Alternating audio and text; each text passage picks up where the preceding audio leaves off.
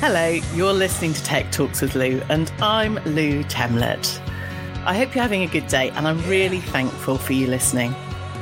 So, this is Tech Talks with Lou, the show in which I discuss the top tech secrets for success from the best in today's digital world.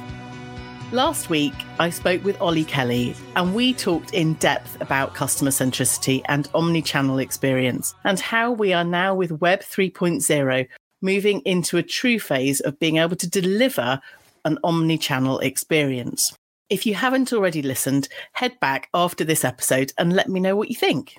My guest today is a pioneer in educating, influencing young Black mums to consider options within the tech world.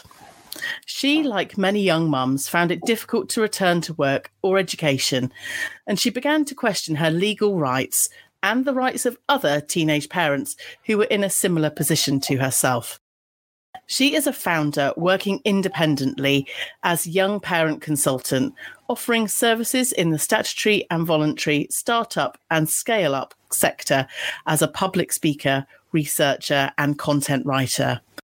I'd very much like to welcome you to my podcast, Harriet Williams. Thanks, Lou. Hi, everyone. It's lovely to have you here. How are you doing today? Yeah, I'm not too bad. How about yourself? Yeah, doing really well in the run-up to the last few days before Christmas, which is always a challenge as a single parent, but mostly in getting the children to sleep. Definitely. And the excitement. So we met a number of years ago, didn't we, Harriet, at a digital festival. And I was completely inspired when you, as a single mum, kind of helping women getting back into the digital world.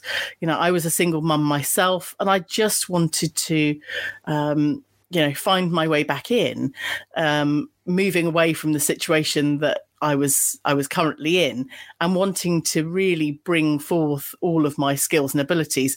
And I was so impressed with your passion and conviction in helping mums understand more about getting into a digital career. So maybe we can start there, and you can tell me a bit more about what you were doing. Definitely. Thanks, Lou. That was a really nice way of, rejigging my memory to... what year was that? 2019, the year where we were actually allowed to kind of do a little bit more. Absolutely. And have in-person events. So I'm, really glad that I met you that year. So I guess I was there. I collaborated with Triple D Media, and the whole kind of ethos of that day was to try and encourage mothers to enter the digital tech field and learn how they can transform their creativity and problem solving into a digital career. So they kind of wanted women to explore what types of roles or what type of tech roles exist, what might suit them, where to train, the realities of working in the sector, while also trying their hands at some of the digital making that was there at the time. So there was the coding workshop, and I think we did was it a 3D design together, which was quite really, we did. Really nice. Printers and all sorts of tech gadgets that, I was drawn to. Yeah. And I spoke on that day on how to use technology in our roles. So really just trying to think about the values that we can provide as mothers, and not seeing technology as something kind of unattainable or kind of weird or kind of very specific in regards to just coding or knowing how to kind of fix a computer, but really making it more fun and thinking about how that transforms in maybe day-to-day roles that they already use, such as social media and how they use social media, what they like about social media, maybe things around what they don't like about social media, and also transfer and also things that they can transform or transfer in regards to maybe if they are creative, such as they like to maybe write or draw or sew or knit, and thinking about ways or places that they can sell online, such as Depop or Gumtree or wherever it is. I'm really seeing technology as something that they can also do, and something that may be easier to kind of get into, particularly if they're in I guess they call it untraditional. I don't really like that word, but untraditional kind of family structures, single parents, lone parents, fleeing domestic violence or whatever kind of circumstances, but seeing something that they can do at home and maybe easier in regards to childcare situations and other areas that may find it difficult for them to go into a traditional workspace. Yeah. And I think one of the things that particular digital festival served was, for me, having 20 years of tech, but also those parents that didn't have that, but they have lots of other amazing skills that they could then convert into the digital world. So for me, it was really pivotal in connecting with other people in a new location and just bringing everything together.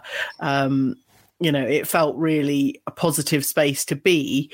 And, with yours and others' encouragement, I was able to take the next step. So I'm incredibly grateful for meeting you that day, and our friendship continues. I know.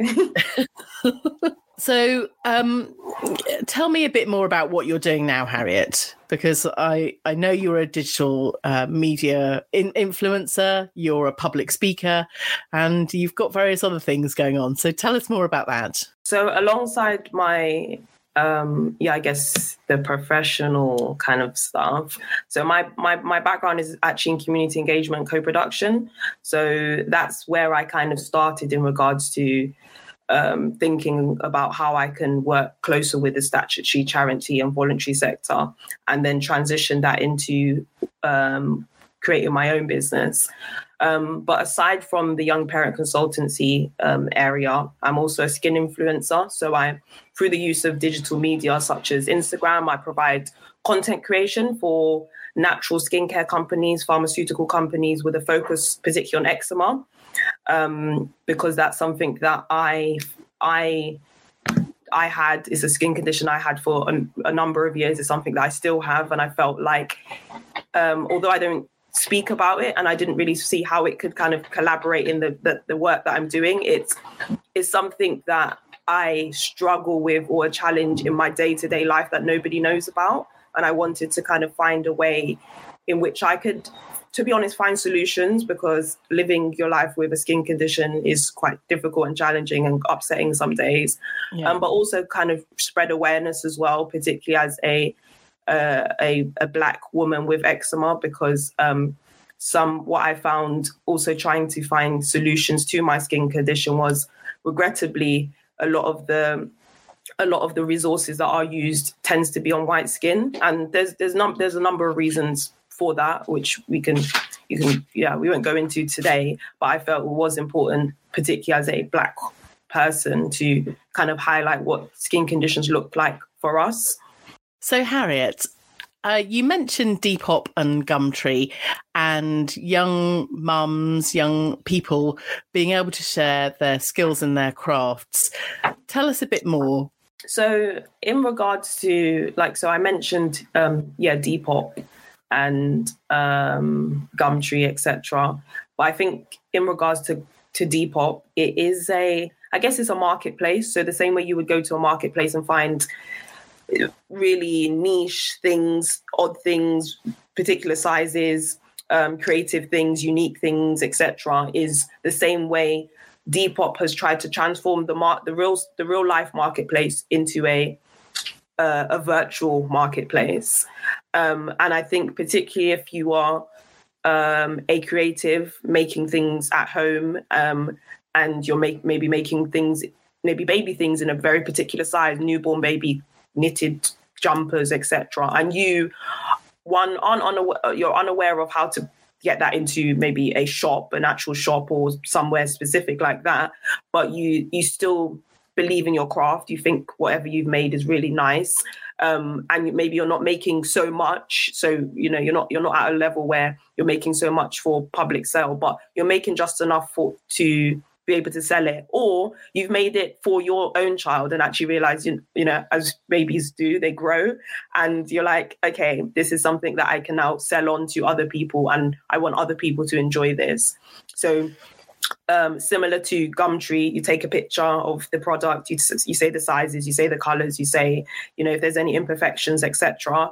And then you put a price and you throw it on the marketplace. And then someone buys it. And then you agree on how that's delivered to them, maybe usually via the Royal Mail or other kind of delivery services. Fabulous. So if anyone out there is making and creating, then Depop, is it depop.com? Yeah. Is it an app? Depop. Yeah. Yeah, it's an app as well. So that's where you need to go. What have been the challenges that you faced in setting up your influencing and everything else? What skills have you needed to have that you didn't have prior to starting your social media accounts? I think the biggest skill is a soft skill, but believing in yourself. I don't want to get so cliche and kumbaya-ish about it. But if you don't believe in what you're saying or what you're putting out there, then that's one thing that's where it starts. It's not going to work. But also realizing or getting to that understanding that you're not going to be the only person in that space either. Similar to, you go to a groceries and you want to buy bread, there's going to be Hovis, there's going to be Warburtons, there's going to be, all the other bread companies and brands. And I guess you really have to have the confidence specifically in your brand and what you feel that you're specifically putting out there. Otherwise, you can get sucked in. And I think that when people do talk about the negativities of social media, you can get sucked into that negativity of self-doubt and, not being good enough and the other pages looking better than yours and aesthetics and all that other stuff that, if anyone is out there doing tech stuff, I'm sure we all kind of walk through. But I think that's it, trying to get to the other side of, okay, looking at things that people, and also maybe taking on things that people are doing really well. When I see things that I love, I just say, for example, I'm talking about particularly Instagram, I put it in my save because I'm like, actually, I love how they've put this together. It's something that I would like to recreate in something that I'm putting out there as well. And sometimes even crediting people or trying to reach out to them, DMing them and getting to know how they've got to their place as well. Because the same way you want people to keep on encouraging you and say that you're doing well. I think people that have big platforms, I still also need that encouragement too. Yeah, I think that's absolutely an amazing point. Talking about the collaborations, but not collaborations as in asking to work for someone or, to collaborate, but actually, rewarding them and saying how great their content is, is a really great in. And it kind of then builds. And I think when we're working in the tech world, it really is appreciating the human aspect. It's not all, screens and kind of social media and tech and cables and things. There's all the soft skills like you're talking about, feeling good enough, believing in yourself. Yeah, so I think really the soft skills of being in the tech world are undoubtedly one of the main priorities to fulfill and accomplish and improve. We're not standalone elements. We do have to integrate, collaborate and network and reach out and build rapport with everybody in the network. So I want to take you back to being a young mum, Harriet, and where you found yourself in questioning your legal rights and wanting to get back into the workplace and education. Tell me what was going on for you then. So I guess with my journey, I got pregnant at 17. So in the UK, you're still classed as a minor until you're 18. And I found that there was a lot of challenges that I experienced straight off the back. Although I was in college and I had applied to go to university that year, automatically I was automatically given a social worker for me, a social worker for the unborn child, and things happened so fast. And when I experienced that, I guess I didn't think it was fair, but I didn't really know how to challenge it. Being pregnant and then being given a social worker, how the heck did you deal with that? I mean, studying in college and all of these changes happening to you at that point. I guess that is, that definitely was that kind of zeal you see today, that kind of sparked at that time. Because before that point, if someone was to say, were you like this as a young person? No, I wasn't. I was a normal young person that did normal young person stuff, selfish. I just wanted to do my hair, go here, go there with my friends. But until I actually found something that I genuinely thought, actually, I think this is an injustice. I think this is wrong. And I'm going to find out how I've never challenged anything before that. Everything else was challenged, either by my parents supporting me, challenging, I don't know, you bought the wrong thing from the shop and they go and return, or, do all your returns and things like that. But it was the first time where I just thought, I have the support from my parents, my family. I had the support at the time from the child's dad. So I didn't feel that there was a need for it. If there were, particularly, there are genuinely families out there that do need that support. And I didn't feel like I was one of those people. So that was kind of that kind of triggered me. And that's where I then began to inquire. So I started making inquiries with organizations. I literally just turned to Google and started inquiring to see who I could talk to about this. Your intuition and feeling like you needed to do some investigation and some research, this trigger hadn't been activated before. So where did it come from? What drove you to be, a more defiant Harriet that we see today and we absolutely love? I think it was, as you mentioned, the idea of a future. I think when you're young, you don't really see, a year. I didn't really plan for a year's time or things like that. But I think the idea of having a baby, which was coming in 9 months, it was something for me to start actually looking at and thinking, okay, if I'm going to have a baby in 9 months and social services said they want to be in the baby's year for a year, that means they're going to be in my life for about 2 years. And is that something that I realistically want? And if it's something that I don't feel I want, then how do I go about making sure that that's not the case? So I think the timelines of being a mother really came, if you want to call it the motherly instincts or whatever else it is, it really came into effect during that period, as opposed to any other period where things happen. Of course, college. Oh, I'm doing 2 years of college and stuff like that. But I don't think up until then I really saw the grand scheme of time as I did when I knew I was going to become a new mum. Yeah, I think that's a very enforced deadline. It's 9 months or less or a little bit more, but it's a very set amount of time that, I guess really sets your mind into working into a specific time frame, unlike no other deadline in the whole world. Yeah.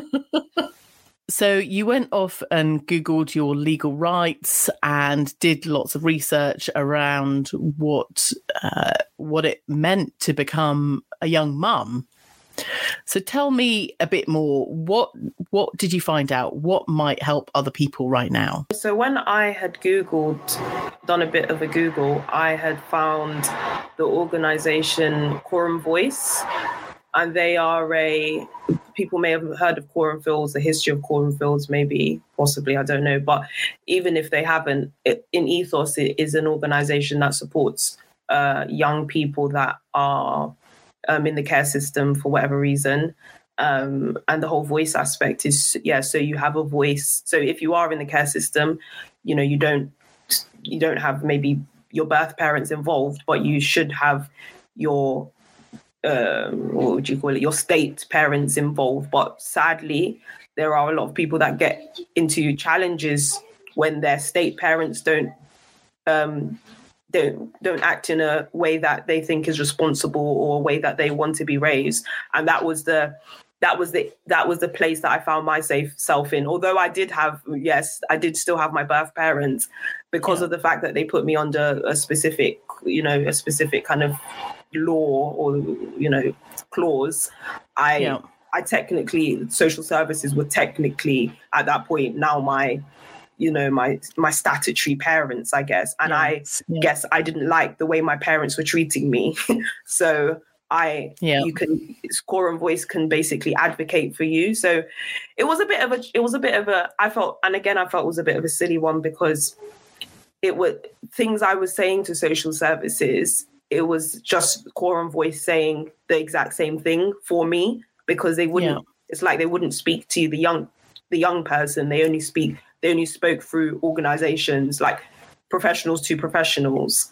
And I think that was something that I picked up quite early around professional working, and really realizing that, you know what, I think that's where I want to be. I want to be at a place of influence where I am one of these professionals and I'm the only one that's able to talk or advocate or communicate some of the things that I want to get out there. Because regrettably, if you're just a civilian or whatever else you want to call it, your voice isn't heard unless it's through some type of organization or professional. I hear you on that one. You know, it's finding some way that if you don't feel heard, you can get some support and get some somebody to speak on your behalf or some advice. And I think, you know, the internet and being able to search and find different things. And in the show notes, we'll add these links for anyone out there that wants to find out more about these professional services. You're also a supporter of the Young Women's Trust for women under 30. Tell us more about this particular organisation. The organisation, again, I think I just came across probably on social media, and they support young women under the age of 30. They provide coaching, they do CV writing, support in regards to filling out job applications. I did find that when I got to the age of maybe 21 to 25, there wasn't really much left in regards to support for young people. And although, yes, you are, legally an adult and you should kind of, know what you're doing, I don't think you ever really know what you're doing. Some of the very specific things that still happen for young mums, not specifically young mums, but young women under the age of 30. Yeah, I think we all have an element of, careers advice when we're in school or college. But then when you leave, even, with university or not, it's where you go next and where you get that advice from. And I think any of us that have changed careers, you just want to be able to put all of your skills into a nice kind of system and the algorithm to throw out, you should do this role. This is the right role for you. And sometimes you just want answers. But it sounds like this trust is really helpful for people under 30 that may have gone through a career change already, and they can seek and get more advice and support. Yeah, definitely. And I think they do things.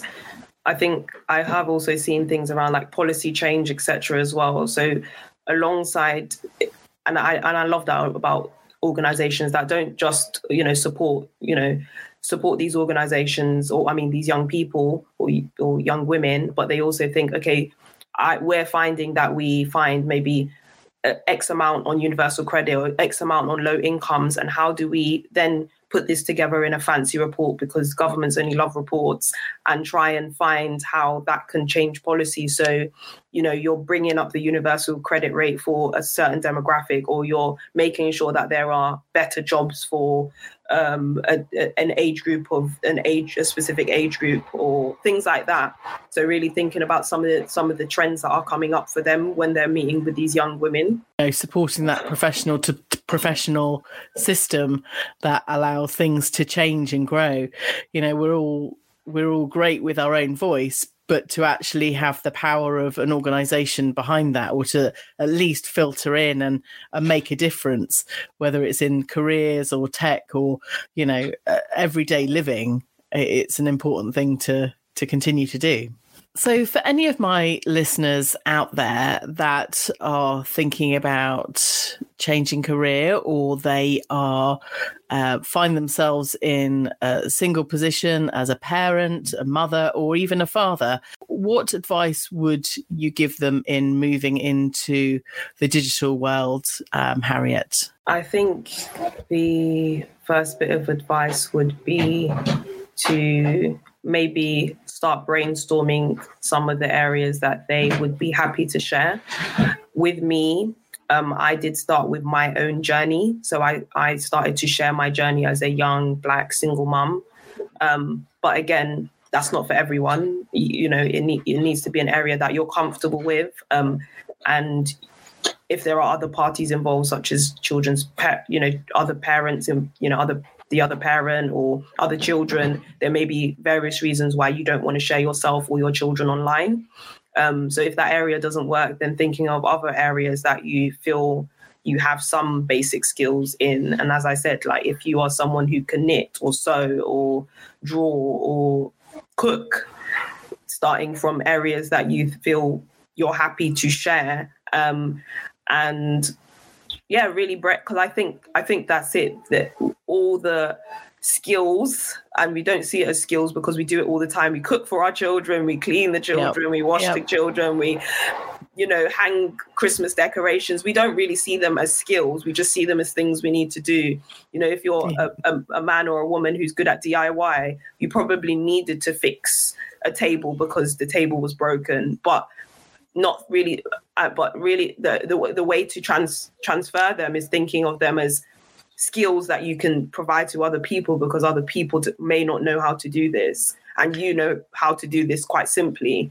I think that's very important. We all do lots of different skills and things that we just take for granted. They're just intrinsic in us, and we've always been able to do them, but it's reflecting and seeing what you're really good at.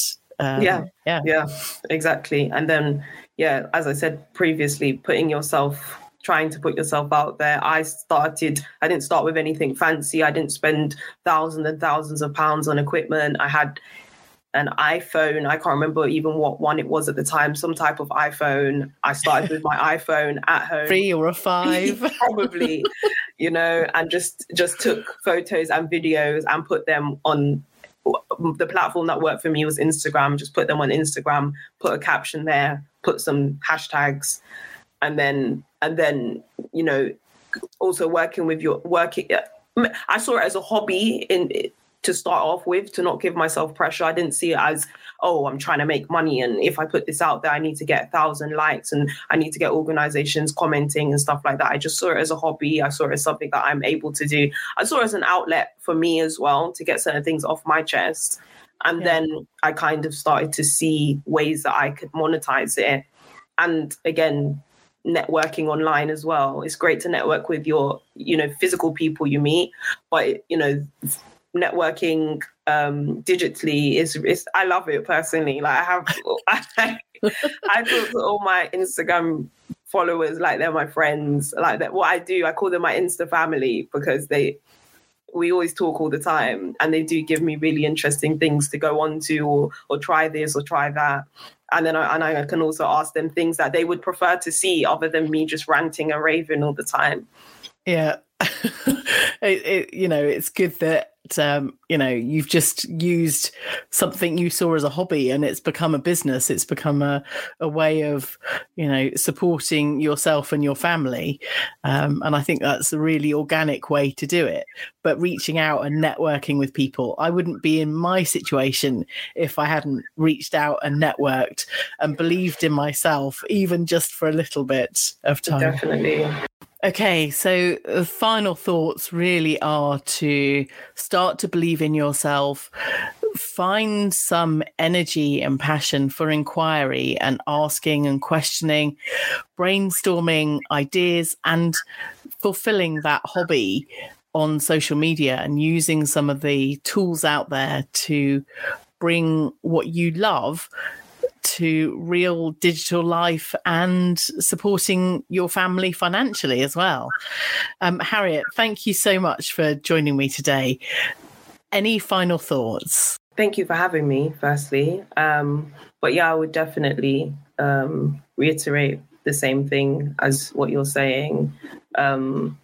There is so much out there, even if you're even the basic principles of how to start a social media page.